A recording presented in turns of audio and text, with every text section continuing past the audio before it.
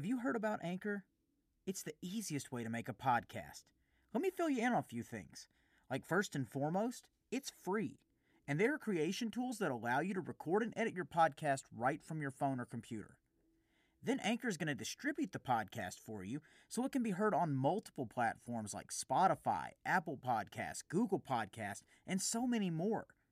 Even better, you can make money from your podcast with no minimum listenership. It's everything you need to make a podcast in one place. And it's so easy, even somebody like me can do it. Now download the free Anchor app or go to anchor.fm to get started. And I know you hear me.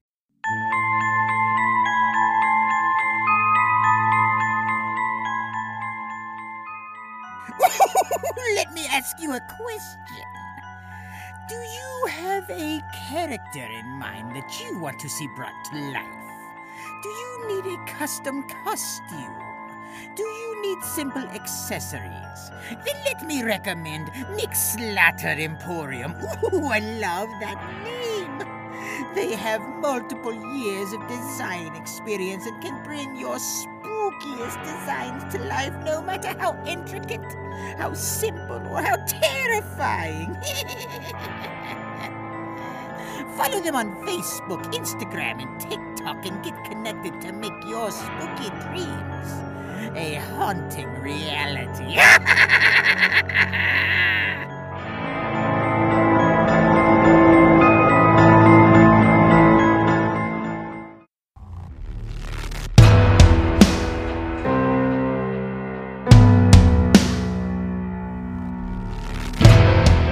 You are listening to Tales from the Haunt with Just Jeff and Flynn Hendricks.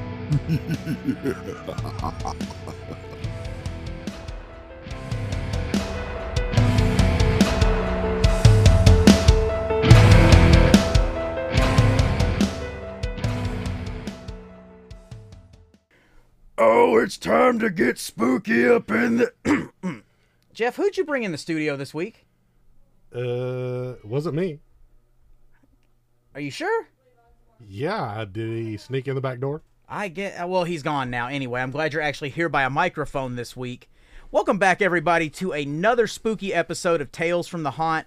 This is going to be a fun one this week, and we are excited to bring it to you. I don't know what Jeff had going on over there just a minute ago, but hopefully that guy's gone and not coming back. But anyway, we're going to jump into this week's episode here in just a moment. We've got a fun guest on the line, and she has a lot of amazing stories to tell. And if you also listen to the I Know You Hear Me podcast, cheap plug, you'll know exactly who this chick is, and you'll know exactly what I'm talking about when I drop her name here momentarily.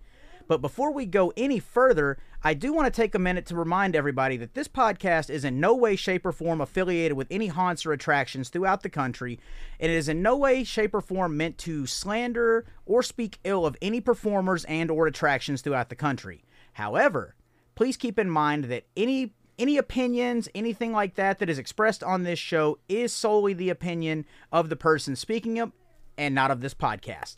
But, however, any attractions that may want to sponsor this podcast, please feel free to contact us via the email in the show notes. And now, we're going to take a quick pause for a word from the Gimme Back My Podcast network. Welcome to the Monster Movie Stomp Down, where twice a month we review monster movies from all corners of the planet. Join me, Sludge. I went to watch it the other night, and she's like, "Why are you watching this? You can quote this movie line for line." Like, that's very accurate. My co-host, Mark. Don't ask me to do a stomp down on this because it's zero. Okay, dude. Ruben, what's your stomp down rate? And our brother from Texas, Ruben. It's just, I'm like, wait a minute. They tricked me into watching this. Yeah, that's what I felt like. I'm like. As we give you the history, our review, and the stomp down rating of some of the best and worst monster movies around. Available through the Podbean app, YouTube, Apple Podcasts, Google Play, and Amazon. Make sure and check us out on Facebook and Instagram. And we're back. Jeff, you got anything before we hop into our interview with our guest today? Don't think so. I think I'm just going to sit back here and say nothing all day. Nice. You are making this easy for me. Well, there she is. I thought she pulled a vanishing actor, had an invisibility cloak. But anyway, guys, this is one that's been long overdue. We teased it on the I Know You Hear Me podcast. little backstory again. My first night at the dress rehearsal for the attraction that we work at. We were staring at each other across the parking lot, trying to figure out where we knew each other from. Then come to find out, she was the one that was always checking out all of my irrational purchases at the Disney store, giving my son all the coloring sheets, and feeding my collectibles addiction.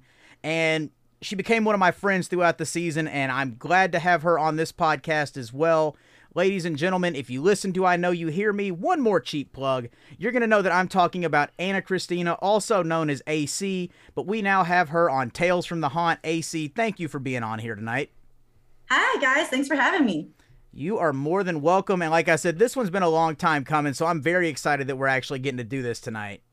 Oh, me too. Yes, very excited. Yes. All right, so let's just go ahead and dive right into the deep end. Tell us where all the spooky fascination started with you. Like, is it something you developed as a child? Is it something you stumbled into? What opened that door for you?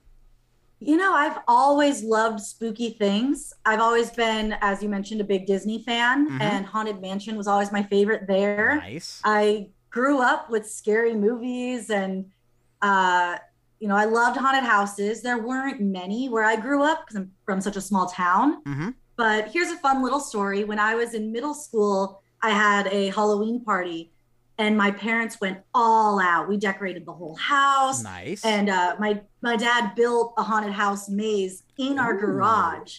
And, you know, we did that thing with like the bowl of spaghetti, and they tell you it's brains, and the peeled grapes, and they tell you it's eyeballs. These are your eyeballs. Yeah, you know, and like, so my mom did this whole thing, and we got all the way to the end. My dad had hung up all these sheets and stuff, and you get all the way to the end of the maze, and he hung up a sheet, and he was behind it with a light, and he had made like a cutout of a person out of wood and like sawed it open and pulled out the brain. And then he was like this mad scientist and ran after us. He was like, I need more brains.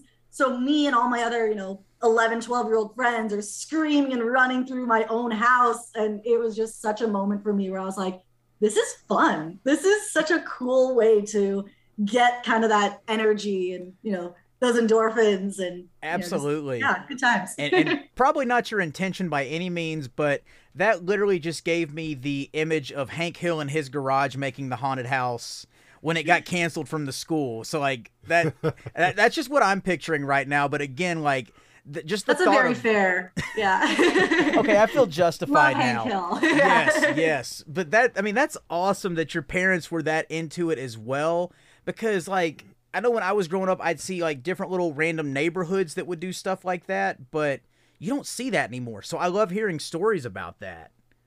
Yeah. I think that was definitely a key moment for me that was like, oh, spooky things are super fun. But Absolutely. Like I said, I really grew up with it in general.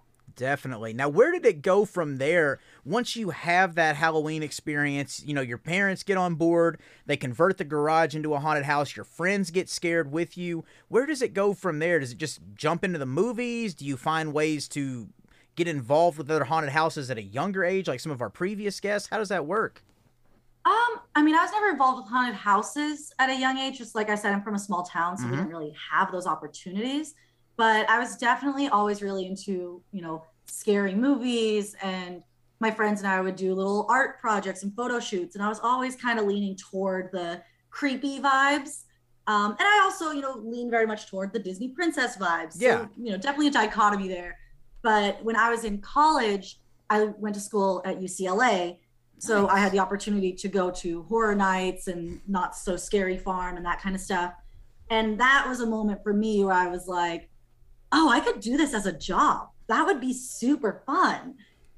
And so when I moved to Nashville the following year, I realized, hey, this haunted house is hiring. Why not? I might as well try it out. Absolutely. And just out of curiosity too, like you make that big move all the way out to Nashville, and then you still have the idea to look at getting a job at a haunted house. Did you find that doing that kind of helped the adjustment phase of moving to this new city and getting acclimated, or was that just something that just kind of happened to randomly fall into place as everything else was going on around you? It kind of just fell into place. So I used to work at Disneyland out in California. And when I moved to Nashville, it was really easy to just sort of transfer over to the store where I worked for many years. And so that really helped root me in, okay, I have at least a job. I'm getting to meet people. I'm getting familiar with my new surroundings. And then having the haunted house was just kind of an extra thing where I was like, I'm still looking for a career, but at least I'm finding little ways to make a little money, but mostly have fun and keep my schedule full and, meet new people. Absolutely. Start new things. Cool. So what was it like finding the haunted house that you started working at? Like, what was that like? Like, what drew you to that one in particular? I literally just saw an ad on Facebook and I was like, sure, why not? And applied. And I mentioned on your other podcast that house wasn't very good. I'm not going to name names, but it was still a fun experience, but it was definitely not the production level of the house that we are now currently at. Right. So, I still had a fun time, but I remember reading the reviews in the Nashville scene and seeing that, this house is the number one. So I said, all right, that's where I'm going next year. And so I've been at Nightmare since 2016. I love it. And yeah, I know the house you were referencing because that is back way before I was ever involved in this world. And that's one that I went to a couple years in a row. And I mean, it was fun, but like you said, production level is nothing like where we were at now, or where we're at now. But as you make a transition from a house like that to where we're at now, and like you said, it's ranked number one, by the local newspaper and then by multiple other places throughout the country as well. What's it like transitioning from that group of actors to the ones that we're currently working with now? Do you feel like you have to up your game? Did you feel like you just fit right in? What was that whole period like? That's a good question. I felt like at my first house, it wasn't really actors. It was a lot of, kids that were just having fun. Yeah, just something a lot to of do. Kids who didn't really care, who weren't taking it too seriously, and that was fine. But I definitely felt when I showed up at Nightmare, there are people here who do take this seriously and who have crafted these characters, and the management itself takes this very seriously. And it just felt like such a professional production that I didn't feel like I didn't fit in. But I definitely felt like, okay, this is for real. This is people who take it seriously. And I love it. I love being surrounded by that kind of ambition. Absolutely. I mean, something like that, especially whether it doesn't matter like what form of entertainment, work, whatever you're doing in life, if you see that you're surrounded by people that are striving for better, like being better or for perfection, whatever it may be, you don't want to be the proverbial weak link in the chain there. You want to be on the same level as them. And that feeling is contagious too. So I get that. And go ahead. Oh, you go ahead. I was just going to say, I think it is, I don't want to scare anyone away from trying to get involved. Yeah. I think that there's so many different levels of course, what you can do at a haunted house. First of all, staff and management, those are so important. Security, so important. But also, if you're the type of person who isn't an actor, who doesn't want to do character work and all that kind of stuff, we can still use you at the haunted house. And it is so important. We need people who are able and willing to hit their speaker, get a great jump scare, reset, and do it again. Yep. And you don't need acting skills for that. You really just need high energy and timing.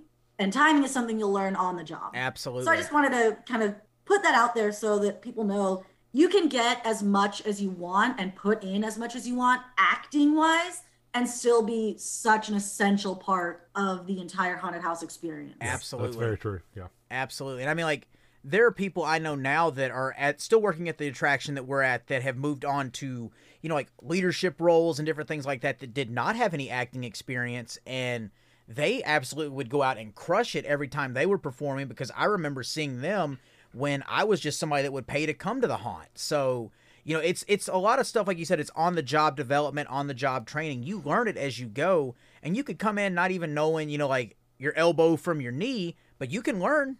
And if you can just have that high energy and have a willingness to learn, you'll fit right in more than anything else. And there are people that are willing to help you too.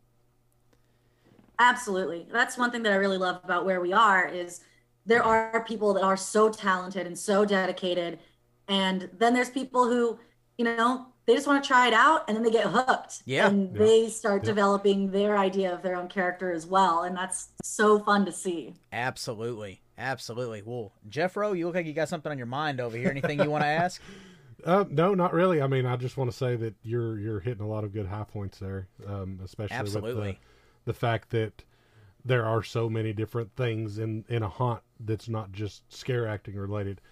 I know people that have came into the haunt and attempted the scare acting side of things, and it wasn't for them. And they went outside. They're working,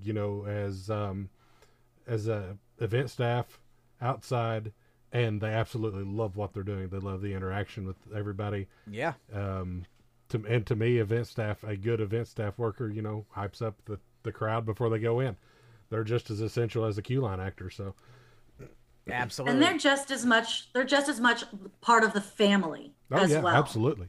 And it's like without the people on the outside, it would be complete chaos before people got inside. But without the people on the inside, the people on the outside would just be standing there. And something you actually said, another cheap plug to go back and listen to your episode on my podcast, link will be in the show notes again. You actually said something, especially referencing Q-Line, because that's what we were doing a lot of in the 2021 season. The Q-Line is kind of like the sizzle, but, the actors on the inside are the actual steak. And without them, we have nothing. Same thing goes for the event staff as well. If you don't have a solid event staff and a solid crew on the inside, everything just kind of falls apart. And, the job as the Q-Line actors on the outside is to get you hyped up and get you ready to go inside and, tease along and joke along with the event staff, taking the tickets, making it a fun experience. But it's literally a team effort to make everything come full circle to give the paying audience their money's worth, where they want to come back and go through these 6 attractions again. Like, it's all a team effort, and there's literally something for everybody, whether you want to be an actor, event staff, whatever it is, there's something for you at an attraction. You just have to be willing to go in with that why not attitude. Yep. Absolutely. So when you get over there, and I know, again, man, I keep referencing this because it just dropped last week as we're recording, but I know you have a lot of acting and performing experience as well. How much of that did you have outside of Disney before you started working at the first attraction in Nashville? Oh, gosh, I've been acting all my life. I'm a lifelong theater kid, capital T, capital K. So, yeah, I grew up doing a lot of performance and some improv and that kind of thing. And then, I started getting into haunted house stuff. And then I started working at the Renaissance Festival and princess parties, murder mystery dinner theaters. As we talked about on your other pod, I'm also a mermaid professionally. Yep. So I definitely love acting. And I personally love that character building and that really trying to become that person or non-person, depending.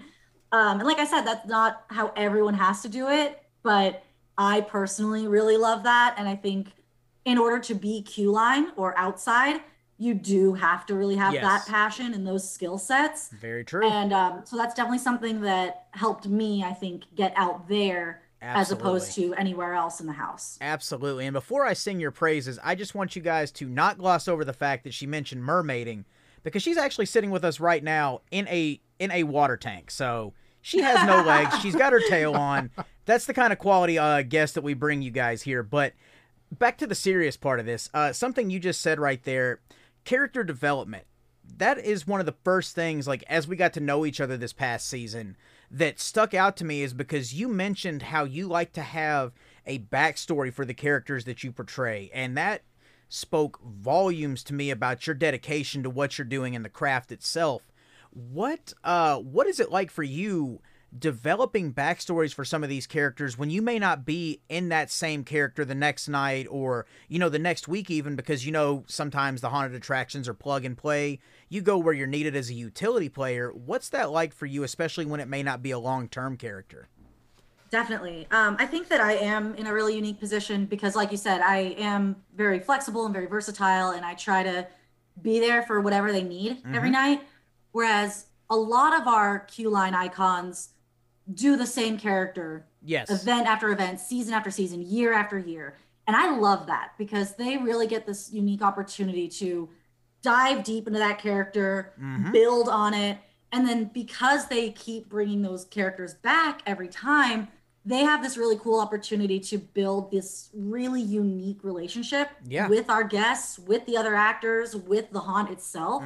So you'll see a lot of guests come in and say, oh, where's Yuck Yuck? Where's Morlag? Where's so-and-so?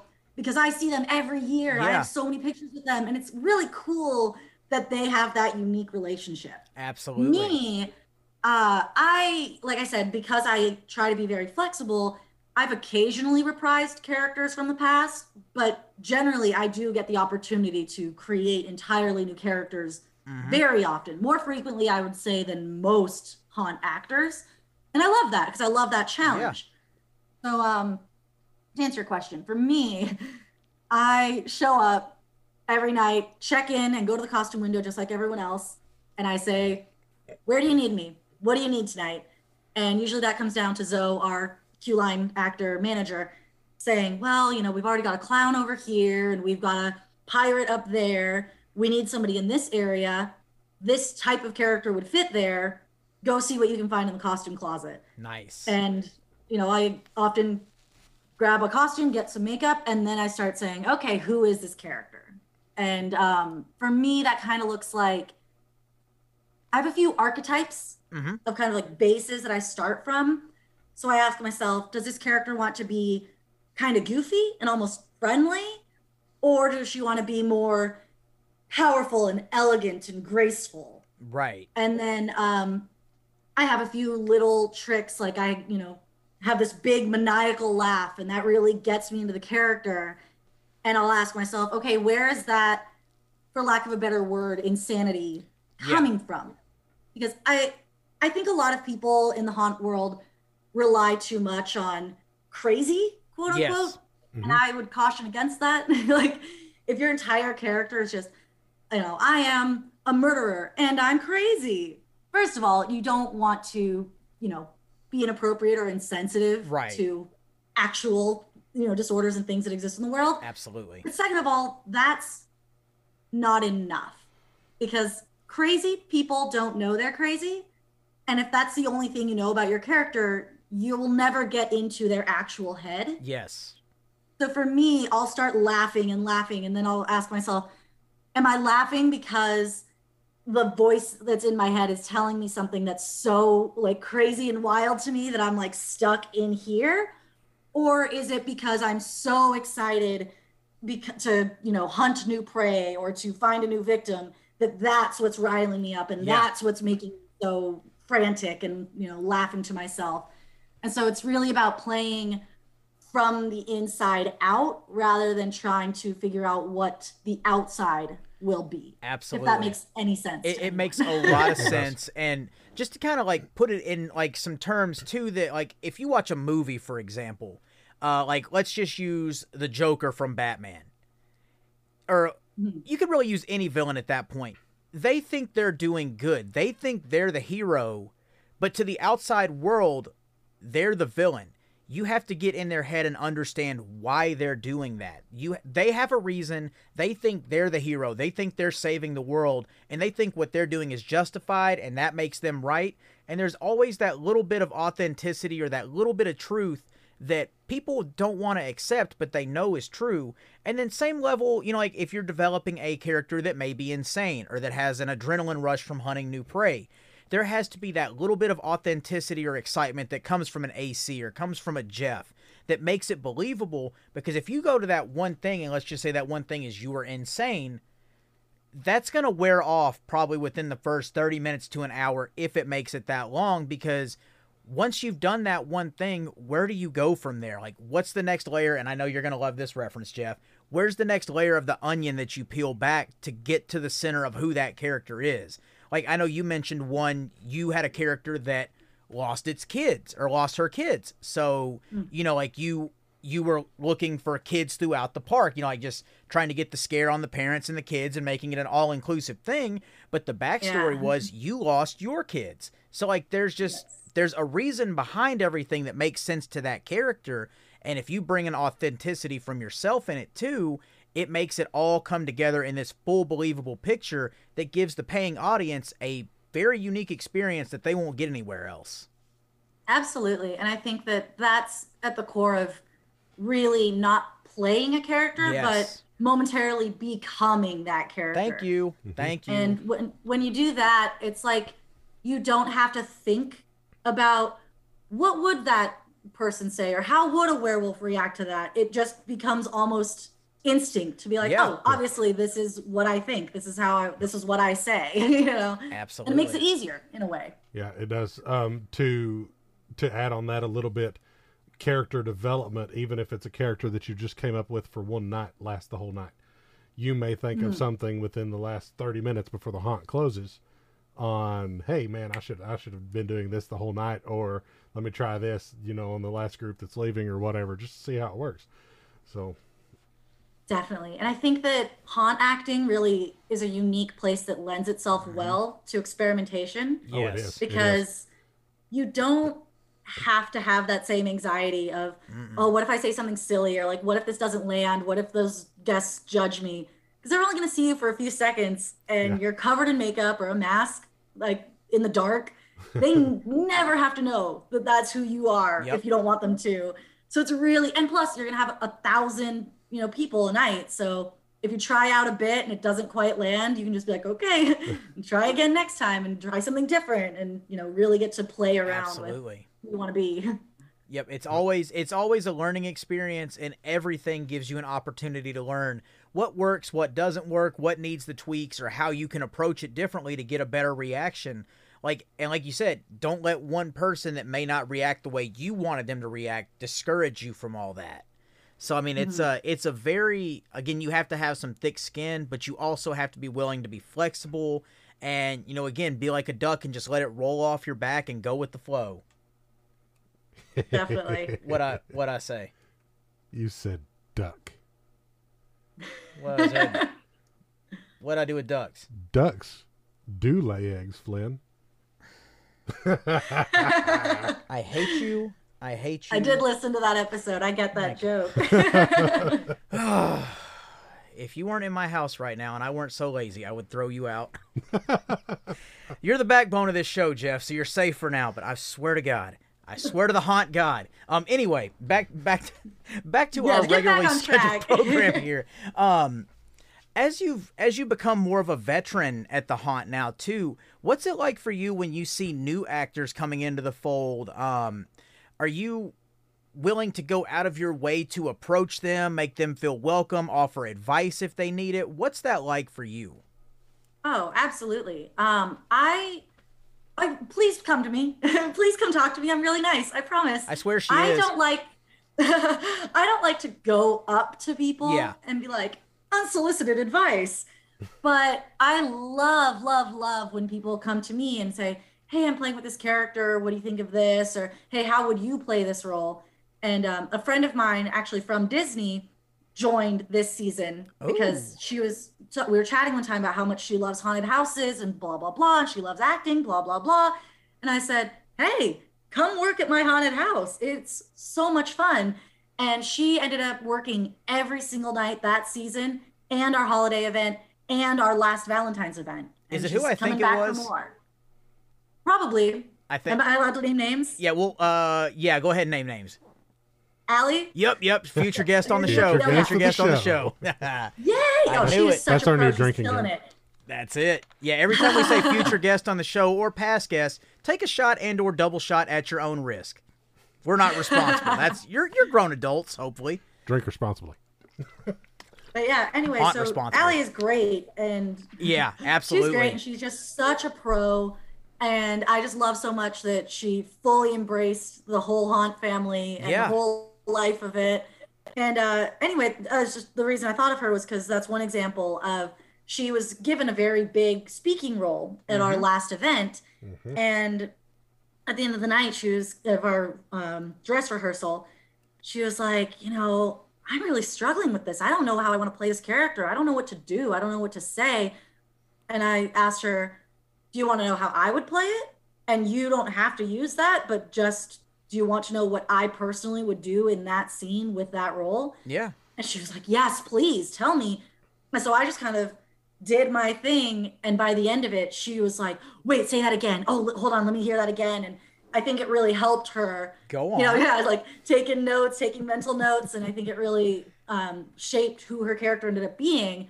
And I love that. I love to see her gain that confidence in, okay, now I've got some new ideas and I've seen different versions of this. Let me make it my own now. Absolutely. So I love that. Man, and that's, speaking of things we love, like that's another thing too. I'm realizing now that so many of these people, like this was their first season, 2021 season was their first season as well. But I thought these were people that had been here for years or had so much experience doing this. Like I had no idea that, like they're right there in the, coming in the shallow end and jumping right into the deep end from there, just like me. Like that's awesome to know. Oh yeah, there's some new people that are such pros. You'd think they'd been there for decades. Oh yeah. So with that too, especially like you've told me about some of the ways you got interactive in your scenes or you made these characters unique. What's it like for you being in the house and finding something different to do or something that may stick out a little bit more when you have a scene compared to when you're outside? What is it like for you to get in and see what you have to work with and kind of develop something based off that?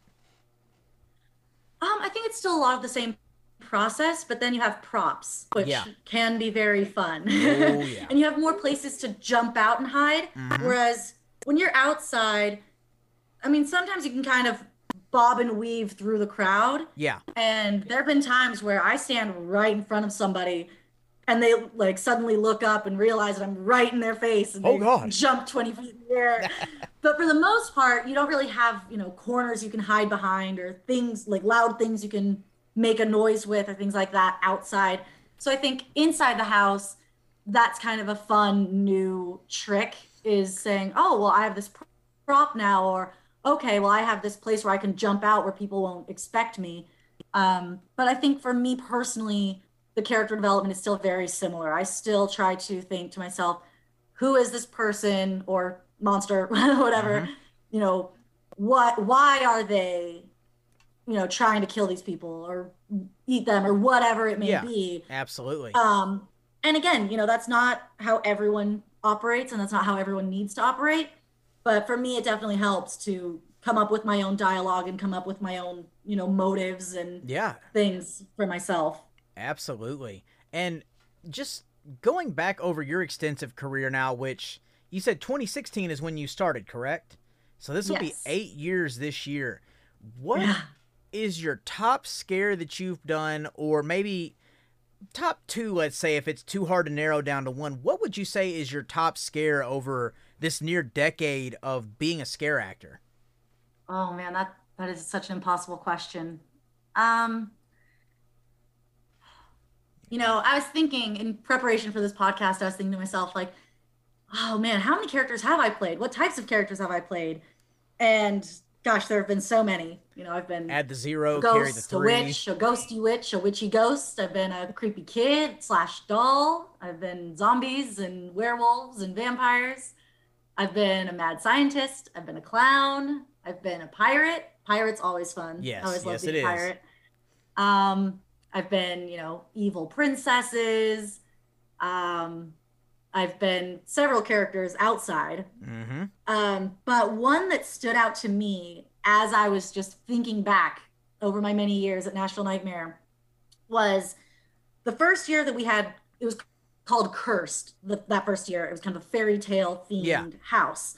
And we had a scene that was Hansel and Gretel. Yes. And I was hoping you would say and the whole thing was that, we were Hansel and Gretel and we were like making candy out of children. So we were eating people and it was, spooky. And I was placed in that scene for the first time and last time, but on Halloween night. And I forget which day of the week it was, but it was, Hell Week where we had done Thursday, Friday, Saturday, Sunday, Monday, Tuesday, Wednesday, possibly. I don't even remember. So by the time I got to this scene, I had no voice at all. I had thrown it out 2 nights before and kept going. And I'm usually pretty good at protecting my voice, but every now and then, you hit one scream wrong or one growl wrong and you're like, uh-oh, that didn't feel good. Yeah. So I got to Halloween night. I had no voice, and they put me in a scene that didn't have, loud props or speaker scare or anything like that I could use to really jump out at people. And also this night, they hadn't painted my teeth. So, I have, these pretty pageant queen pearly whites over here. So shiny. So shiny. So they look silly when you're pretending that you're eating something, because it's like, oh, your teeth are clean. Like, you're not eating something, Yeah. So I had to get very creative. And there was a mannequin of this child that was cut open, split open, guts spilling out, that kind of stuff. And I wiped it all down and took my snacks for the night. I had some baby carrots and I had some chocolate chips, and I chewed them up and then spit them back into the body of this child, this mannequin. I love where And so when people came into my scene, I was actually eating this red brown mush. It looked disgusting. Yes. And I would laugh about it. It was falling out of my mouth, and it was so gross. Folks, that's dedication. That is dedication. And it was so funny because you always get smart Alex in the haunted house. That's just part of the thing. And so every time that people would come through and be like, oh, haha, that looks tasty, can I have a bite? I would just spit it out into my hand and offer it to them. And they'd be like, oh, gosh, no, what? And so I did get a couple people. I know one guy, at least for sure, threw up in his mouth. Oh, you've been challenged, Jeff. Yes. That's that ABC squared food, already been chewed twice. Oh, man. So yeah, it's funny. It is a badge of honor in the haunted house. If you can get someone to pee their pants, if you can get someone to poop their pants, and or if you can get someone to vomit. And I have done all three, but vomit's a hard one. So I think that might be one of my top scares, just because it's not every day you get someone going, oh, she's actually eating it. Oh my God. Yeah. Well, before I hide back or just crawl back into obscurity, because I have none of those badges of honor, I two questions popped up before I throw the question over to Jeff here. One, what did baby carrots and chocolate chips taste like mixed together? I was over it. I was so in character that to me that was child candy, and I loved it. Can you help me find a way to get into character so I enjoy broccoli like that? Can you teach me the ways? Oof, if I knew how to do it, I'd do it for celery. And then my last question before I do throw it over to Jeffrey here is, you mentioned the key phrase there, Hell Week. And man, again, here's a new drinking game. Every time I reference my other podcast, take a shot, double shot, triple shot. You're a grown adult. You know your limits. Can we start playing this game too?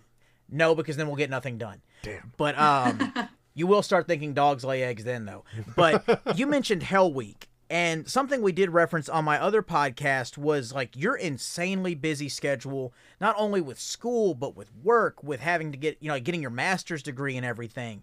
How do you prioritize and manage something as crazy and busy as Hell Week? Because, I know this past season I made a gag post about working almost 70 days straight between work, acting, haunted house, and it's good God, the finish line's coming up, but I'm dragging to get there. You've got all this stuff going on the outside. How do you juggle all that and prioritize, just to prioritize your mental health to not get burnt out or not get ran down? How do you make that work? Well, sadly, and maybe this isn't the best example to set, but I think for me, it's been a lot about having to make sacrifices. Yep. And, I love haunting so much. Mm-hmm. But unfortunately, these last couple seasons with my work schedule and with grad school, there have been times where I've had to take the night off, and, it kills me. But, there have been nights where I am so jazzed to go get some scares. And then I'm like, I'm not going to get this paper done by the due date. I have to stay home and work. Yeah. And, I wish I could be there more. And for those who do have the availability in their schedule, it is so important, because having people there is what makes it function. And being short-staffed really hurts the whole haunt. And I wish that I could be there for the haunt as much as they need me and as much as I want to. But I think at the end of the day, you do have to prioritize, and you do have to recognize, my career. For anyone who didn't listen to the other podcast, I am an architectural designer. So I do have my, 9 to 5. And as you mentioned, I'm in grad school, and that's obviously very important to me as well. Oh, yeah. So, when it comes to things like that, there are times where unfortunately I've had to say, hey, I've got a project for work and the client has a meeting first thing in the morning. I'm not going to make it to the haunt because I have to pull an all-nighter to get my job done. Yeah. Or I have to get schoolwork done. So fortunately, everyone over at our haunt is very accommodating. Absolutely. As long as you're open and transparent with them. And, as long as I've said, hey, heads up, my schedule is going to be rough this season. I'm going to do what I can. Or, hey, I'm only going to be able to do one night, maybe 2 nights a week. They've been very open about that. The issue is when people call out without any word, and we're counting on them, and suddenly we're short people in a scene because we have to rearrange where we need to set actors. So as long as you're open and transparent with them, I think that they're happy to have people when they can. You just have to, be honest and responsible and professional about it. Absolutely. And that's not just for the haunt world too. That's just in everyday life, but I digress. I've hogged the mic enough, Jeff. Now it's your turn to ask some questions. You always hog the mic. Leave. All right. So I always have my go-to question. I always say that right before I ask my go-to question. What's a go-to question? It's my turn to say I hate you. So anyway, before I was rudely interrupted. So what is my question now? Damn you. Okay. So I always ask, what advice could you give somebody new that's coming into a haunt? Whether it be from a what to expect type advice, or, just something you could give them to calm them down from being, afraid of jumping in and trying something new, that kind of thing. So I have 2 answers, and one I don't think will help with that last one that you mentioned, but one, just do it. Just try it out. Give it your all. Give it your energy, and just have fun. Because you really can't mess up too bad at the haunted house if you're bringing high energy. And it's just fun. Like we said earlier, it's such a safe place to experiment with different character building and different lines and creative ways to get a scare. As long as you aren't saying things that are, inappropriate or deeply offensive. Yeah. You have a lot of freedom to play and say crazy things, and nothing's too off the wall when your character is, a monster. So, just have fun with it. But my advice number 2 would be, you do have to have pretty thick skin, and you can't take anything personally. And unfortunately, like, a certain amount of harassment is kind of just part of the job. And I wish it weren't, but, we get a lot of guests who think it makes them look tough to be mean to the actors, or unfortunately to hit on the actors. So especially any female or female presenting people out there, you definitely have to be prepared to deal with that kind of thing. But just know that the haunt has your back. Yep. And if you're ever in a situation where you are deeply uncomfortable, or a guest is being inappropriate or making you unsafe, you have every right to bolt out of your scene, go find your lead, go find a security, and tell them what happened, and they will handle it. I've seen it happen. Yep. Oh, yeah. Yeah, it's happened to me. This is not such a fun story, but I think it's an important one. My first year at Nightmare, I was groped in the house by a guest. And, I shoved him off, ran to my lead, told him what happened. Within 5 minutes, they had him in handcuffs in the back of a cop car, and they had all the surveillance footage pulled up, and they were asking if I wanted to press charges. And just the efficiency that they worked with really made me feel so safe. And even though, that thing that happened was unsafe or, uncomfortable, and it wasn't from a malicious place, this kid was drunk. He thought it was a funny thing to do. But the point being, sometimes things like that can happen. Sometimes guests are unruly. Sometimes they do mistreat the actors, unfortunately. And you just have to be ready to get out of that situation and get the help you need. Yep. And there will be the help and the support that you need. 100%. Yeah, you're right.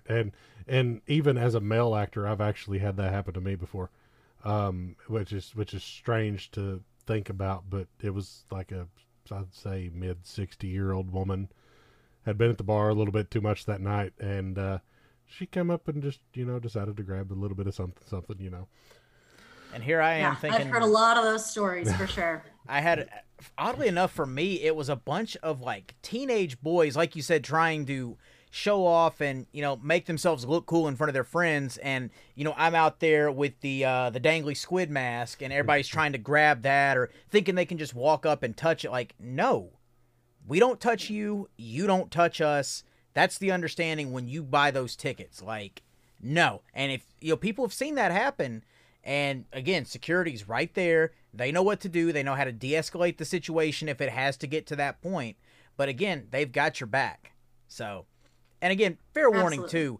If you go to a haunted attraction that is a no-touch attraction, please be respectful to the actors. That's not asking too much. We're here to entertain you. Even if it is a full contact, be respectful. Yeah. At the end of the day, we're still actors. We're still people under the makeup, under the masks. Absolutely. Yeah, like you said, even if it is a full contact, that's full contact from the actor to you, not you to the actor. Exactly. Yeah. Yes, very. And also, very true. I just need to say, the guests out there, and it tends to be men, but the guests out there that hit on the actors or try to touch the actors because you think it makes you look tough, it makes you look less scared. It doesn't. It really doesn't. It puts a target on your back. Yeah, it just it just makes you look silly. It just makes it obvious that you're scared. It makes you look emasculated. Yes. And I know that's the opposite of the thing you're going for. So just don't do it. Just let yourself have fun, buy into the fear, let yourself scream, let yourself be afraid. It's okay. That is so much cooler than the guys who try to be like, I'm not afraid, because you are, and we know. It's literally just like wrestling. Pay for the ticket, enjoy the show, suspend your disbelief while you're there, and just have fun. Simple as that. Exactly. Simple. You're paying a lot of money for a scare. Let yourself experience it. I mean, are you just going to pay the money for 6 or 7 attractions in one place and just have that, I don't want to say asshole attitude, but just have that D-bag attitude the entire time? Like, if that's the case, then what did you come for? Yeah. Exactly. We're here to entertain you. We're here to entertain and have fun ourselves. That's the whole point of this. We want to give you something that you're going to remember, and we want to make you come back again multiple times throughout the season and next season. So, yep. But man, before we go off on this tirade and dig a hole that we won't be able to pull ourselves out of, because we could just keep going down that rabbit hole forever. We're gonna let things get a little spooky here, and I don't know, but when we turn the reins over to AC here for a little bit, she may get another badge of honor because we don't know what she's gonna ask us. We don't know how scary it's gonna be. She may make one of us pee, poop, or vomit just with the questions she throws our way, but we're willing to take that chance because we're that dedicated to our listening audience. I almost said viewing audience because I'm scared. Leave me alone. I am frightened right now. But anyway, AC, the ball is in your court. We are at your mercy. Please don't be too spooky with us. Oh gosh, no, I'm not gonna be too spooky. I guess my question to you guys is, what is one of your favorite memories? Not necessarily best scare, but one of your favorite memories at the haunted house, as a guest or as a worker, either one. That answered my first question. You want to go first? No. Okay. I always go first. I think for me, and it's I'm just gonna go ahead and preface it. My wife hates chainsaws.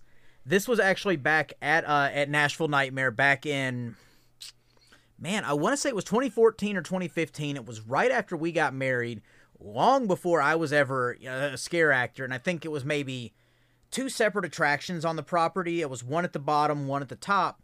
And at the end of the main one at the bottom, there's always the guy with the chainsaw. You know it's coming. You know it's there. My wife hates chainsaws. And she thought that when we got to the end there, I think there may have been a Michael Myers or something where like the last bit was a prison scene and he was just roaming the halls. You had to get by him. Then there's the door, and somewhere in there is the guy with the chainsaw hiding to scare you.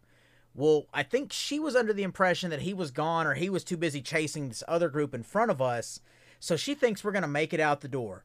Well, what happens is we come right up to the door. She's got one toe out the door frame. Here it comes. There she goes. My wife is gone. I don't know where she went. I'm having to wander the parking lot through all these random strangers with my in-laws saying, "Have you seen my wife? Have you seen my wife?" She's over by the bathrooms because this guy with the chainsaw just got 3 revs and then she's gone. That's my memory. That's a good one. Great. Now you're gonna show up to my house with a chainsaw. No, she's got a gun. So no. So my favorite memory, I guess, as far as haunting goes altogether, would probably be this year. My wife got to come out and help out some this year. She helped out with event staff and whatnot. And then to top it all off, then my children, my oldest 2, got to come out for our Christmas event this year. They worked event staff for the first night, absolutely loved it. And then my daughter attempted to go in the house and work on the second night. Didn't end very well. We won't go into detail on that one, but she'll kill me if I do that live on the interwebs. But it didn't turn out very well. She stayed with me in my little acting booth inside the house, so she got to see Dad acting in his element, and that kind of was a proud dad moment for me. Absolutely. To know that, my 15-year-old daughter got to see me that in that element that I have been in. And she's always wondered why I do what I do. Well, she got to see it and laugh about it, and then she ended up playing around and somewhat scaring people inside while I was out there scaring them. It was really cool. So that was my favorite memory from any of my haunt career over the past 16 years, honestly, was this past year. I like it. That's awesome. Another one? Yeah, you got about 3 more to ask. Oh gosh. What is something that you've seen either at another haunted attraction or in a movie or whatever that has really stuck with you? Either that has inspired one of your own characters or just that lives in your brain as something very creepy you can't forget. I've got this one. Okay. So in the last 2 haunts that I've worked at, we have had this prop that we have in the haunt now that officially has been removed, thank God. I seen it in one of the back hallways at our last event. I was so happy and excited. I took a picture of it and said they finally took it out. But it's known as the chair screamer. It was in Cursed. That prop has always freaked me out. I know, she's scary. I do not know why, because I'm not very jumpy. I'm not very afraid of props. It's more of the people that get me. But that one prop absolutely freaks me out more than anything, and that's the one that I'm think God's gone. Now my luck, our GM's probably going to hear this and be like, I'm going to put this in his room this year. Yes.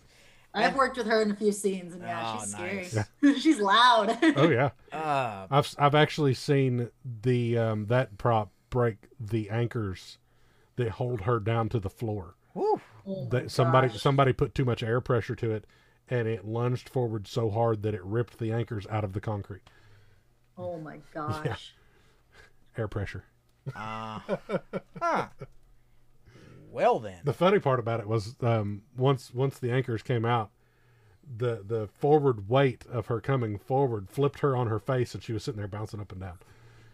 She was having a temper tantrum, Jeff. Leave her alone. Looked like you in the ring. How many times am I going to have to show you the door? It's right there. You know what to do. I guess for me, this one, if anybody remembers what Opryland theme park is, this is going to date me and age me. I was probably about 5 or 6 at the time, And it looks like my cat. We had a run in here. Oh yeah, this is Hades. Yeah, well, mine acts like Hades, so. But yeah, it looks exactly like her. But this is back when they would do like everything around Halloween. They would have all the they would go all in on having the characters throughout the park. They even had a little haunted section, and I just remember this woman. She would sit on the roof of a cabin like that you could see on the roller coasters and everything too, and she would have this sharp knife, and she would just rock and like shake it at people and yell at them, and it scared the ever-loving hell out of 5-year-old me. Like, just nope, nightmares, whatever, not happening. But that's the one for me. And then I still have pictures. I look at my grandmother's photo album of that now, and I'm like, how did that scare me? Like, that looks like the lady on the street corner at Dickerson Road now, begging for change. Like, how is that scary? Except she doesn't have a knife and she has all her teeth. But anyway, I digress. That makes it more scary. Real life things can be more scary sometimes. I mean, well, what's next? She's gonna ask, "You want some meatloaf?" I apologize. Oh, next question. What is either your favorite scene or favorite character that you've seen at our haunted house? Or you can say favorite haunt overall, since we do have several houses on our scare grounds. That one stumped us both. Good job. Well, I'm fighting the urge to be egotistical. I don't know if I have the answer, to be honest with you. I'm fighting the urge to be egotistical and say me in whatever character I was. Captain Danglebeard does not count. Leave. That's the fourth time. You know what? I'm gonna go ahead and just cheap plug because he's my friend, but it was so fun to watch him actually, like come into his own and develop characters throughout the season. Just as we got further into the season, I know him as Jermaine. He was on the show as Seven. Seeing him develop all these big characters and, just having fun out there. Like some of the ones he did, like the rhinoceros or when he got a clown mask on, like just seeing him out there having fun, that made it fun for me to watch. And then like just seeing how deeply invested he got into it. It was real contagious and it was fun because like, he would start trying to do tag team scares with me down at the bottom, or he would stand like a statue over by the hay bales if he wasn't trying to jump up and get stuck on them.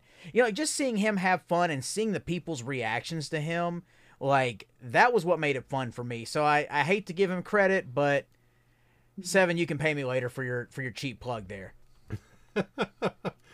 Yeah, I remember when he was walking around twirling his hair, Yes, that's it. Yeah. For me, I guess, and future guest of the show, here we go again. I think my favorite character would have to be Ott, because it's like he's just himself.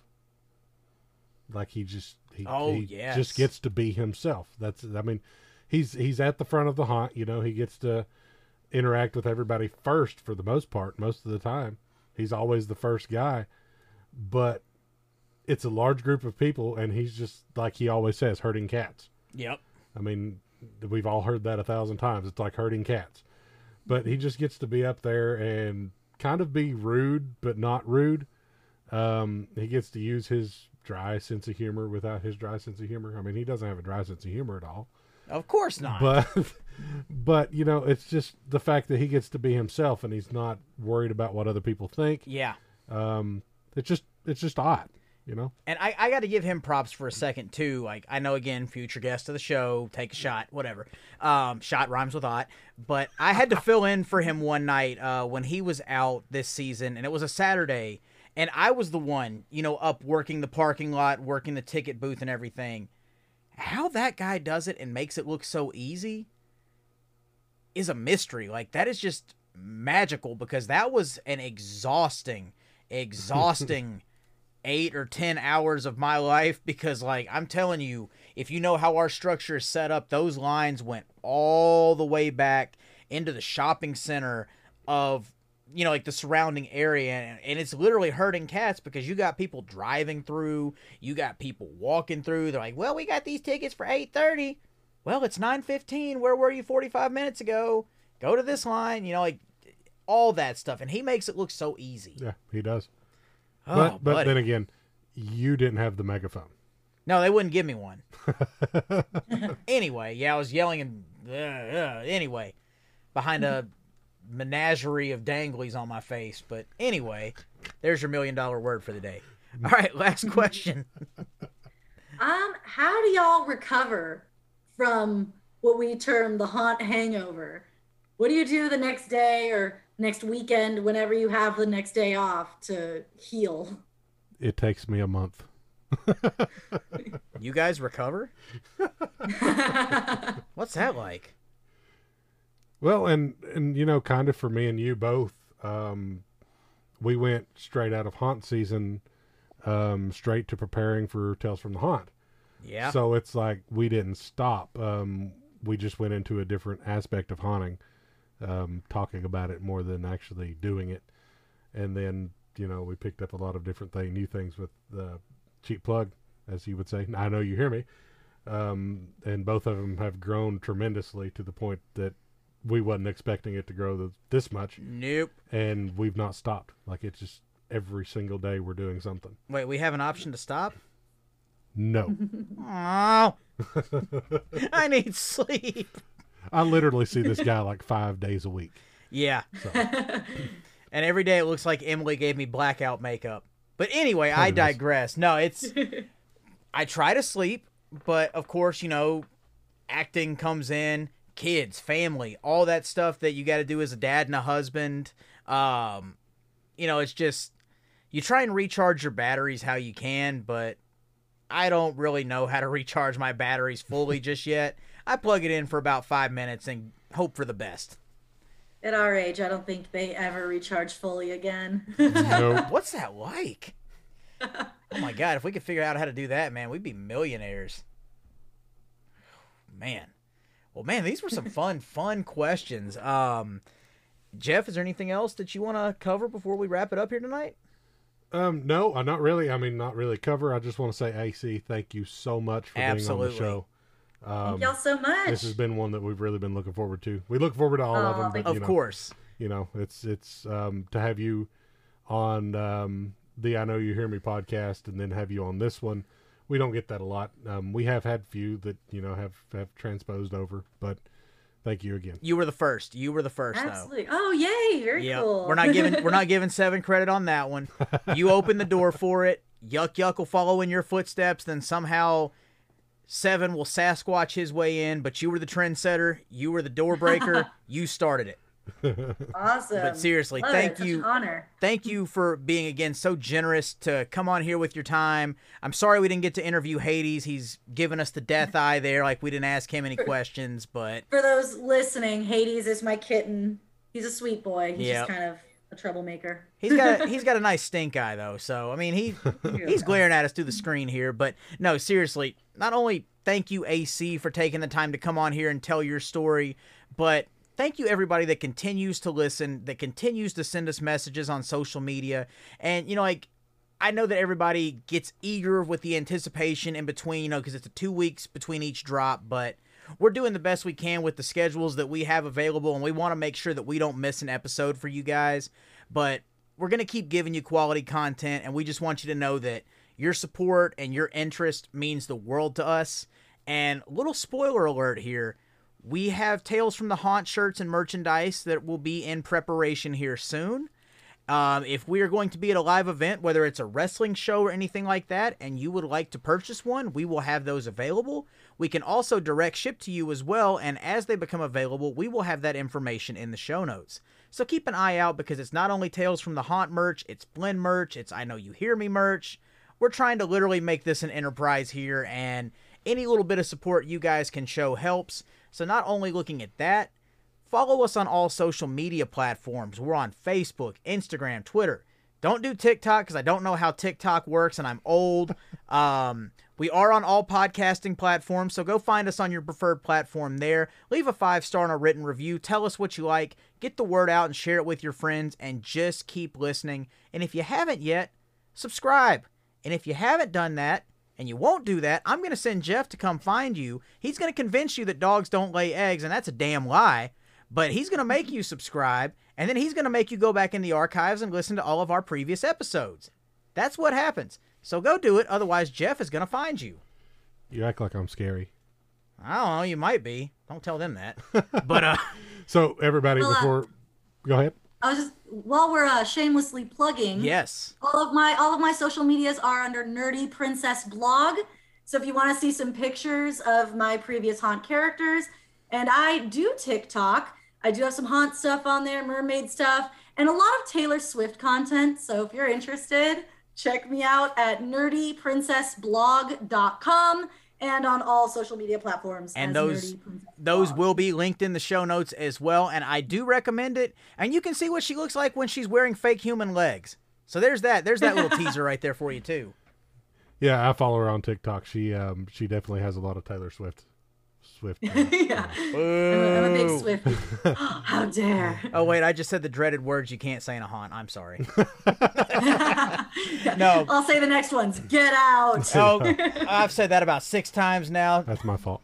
So I do want to say this, guys, to all of our listeners out there. Thank you greatly from me, just Jeff. Who? Just Jeff. Me, So I do have some awesome news coming up. Not going to name drop anything, but we do have some amazing guests coming up in the future. So be on the lookout for that, because we have booked some pretty big names in the haunt industry that are be coming down the pipeline here shortly. Absolutely. And that got Hades' attention too. I saw those eyes get big. But no, seriously, guys, before we ramble on with all these horrible dad jokes and everything else in between for the rest of the night, we do want to thank you all for continuing to support. We want to thank AC again for coming on and being so generous with her time, and Hades for letting his mom come on here and, yuck it up with us a little bit. And Jeff, is there anything you would like to leave our audience with before we part for another 2 weeks? No, I'm out of breath tonight. You may be winded, but is there something that these people need to do in the meantime? I guess they should just stay spooky. And I know you hear me.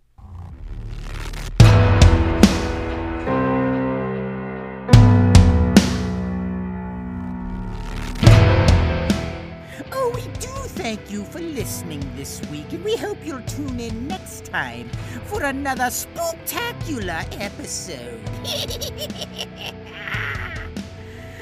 Tales from the Haunt has been a Flynn Hendricks production.